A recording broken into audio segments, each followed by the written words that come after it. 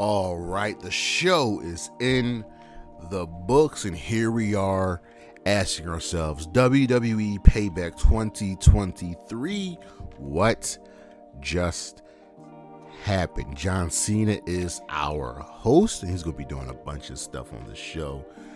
But let's just dive into it. We got our first match of the evening, the steel cage match between Becky Lynch and Trish Stratus. And ladies and gentlemen, this was fun. This might be my match of the night. Becky has been in steel cage matches. Becky has been in a whole bunch of matches. Trish hasn't, and this is one of her dreams. This was just good.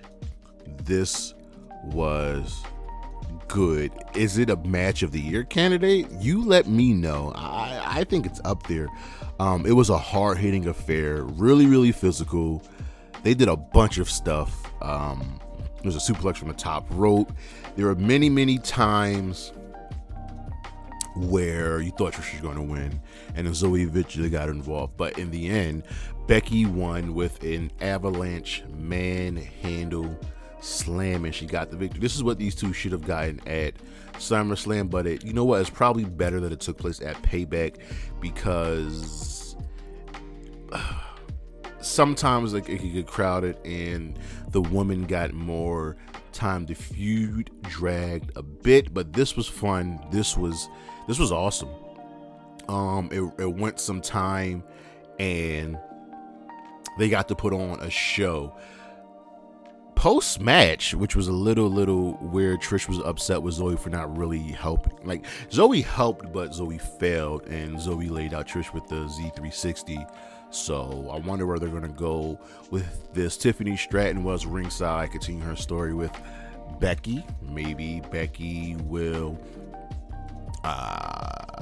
face Tiffany at one point. Stratus definitely was a little beat up after this match, and these two women also paid homage to a couple of legends.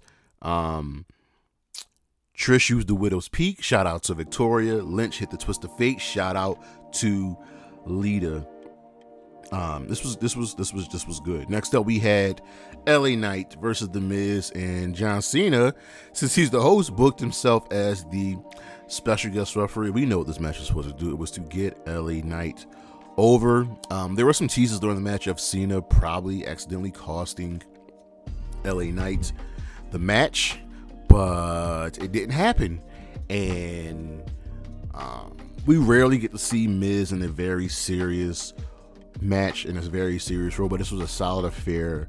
Knight won, and Cena offered him a handshake after the match up on the ramp. It was good, and Knight accepted. See, the match started out with Cena coming out, and then The Miz coming out, and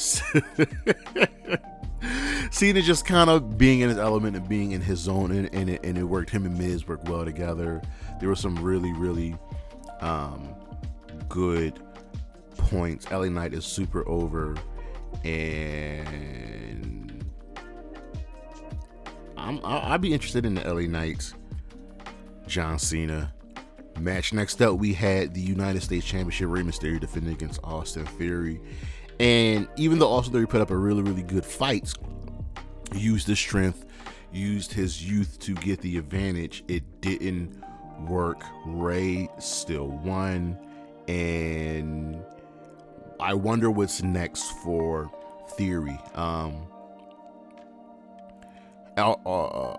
Austin Theory's rise compared by Michael Cole was that to Randy Orton, young, and that they're rising, but we know these two aren't in the same boat. Theory is a really smooth worker. He's not flashy. He doesn't need to be as athletic. He's solid.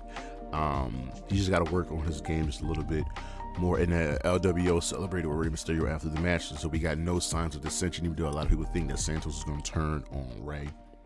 And I hope they don't.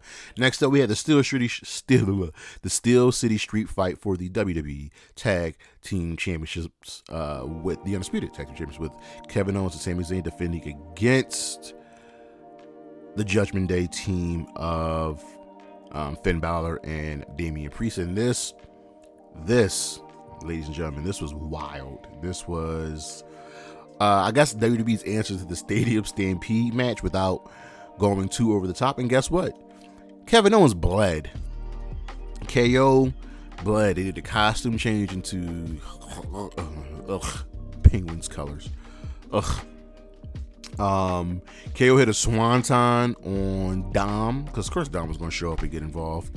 Everybody got involved. This was such a crazy fun match, and every time you thought it was over, something happened.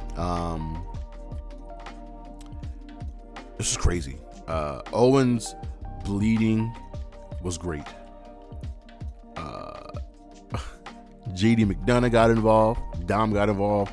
Rhea spearing KO through the timekeeper's position was crazy, but she didn't get hurt because she's the main event. This was great, and we have new tag team champions in the Judgment Day. Next up, we had the Grayson Waller effect between Cody Rhodes with Grayson Waller, and look, he came out, he took a shot. Cody himself took a shot at Waller, and he introduced Raw's newest superstar, Jey Uso. What? And Cody's like, I hope this does not come back to bite me. Jey is super over. He dropped Waller with a super kick because Waller was trying to egg him on. So we'll see what happens. The Usos are now singles competitors, and Rhodes gave Jey the spotlight. This is weird. This is weird. We'll see. Next up, we have the Women's World Championship with Rhea Ripley defending against Raquel Rodriguez, and this finally is something for Rhea to sink her teeth in. Rhea really has no equal when it comes to power in the WWE. There's Tamina, but Raquel's the closest person that can rival her in power. So Rhea really had to work for this one. Raquel's not super over. She's over enough, but for me, she's just a smile and a nice back. And I ain't talking about her butt. They did well here. This wasn't great. This wasn't anything special. The best part for me about this match was Rhea's gear paid homage to China. It was great. It was beautiful. I love China. I love Rhea. They did well here. Dom interfered, helping Rhea win. And finally, our main event was the World Heavyweight Championship match between Seth Rollins defending against Shinsuke Nakamura. And listen, y'all, this was a fine match. It was cool. I'm not really happy with the result. I really wanted Shinsuke to win. I really wanted Shinsuke to win. But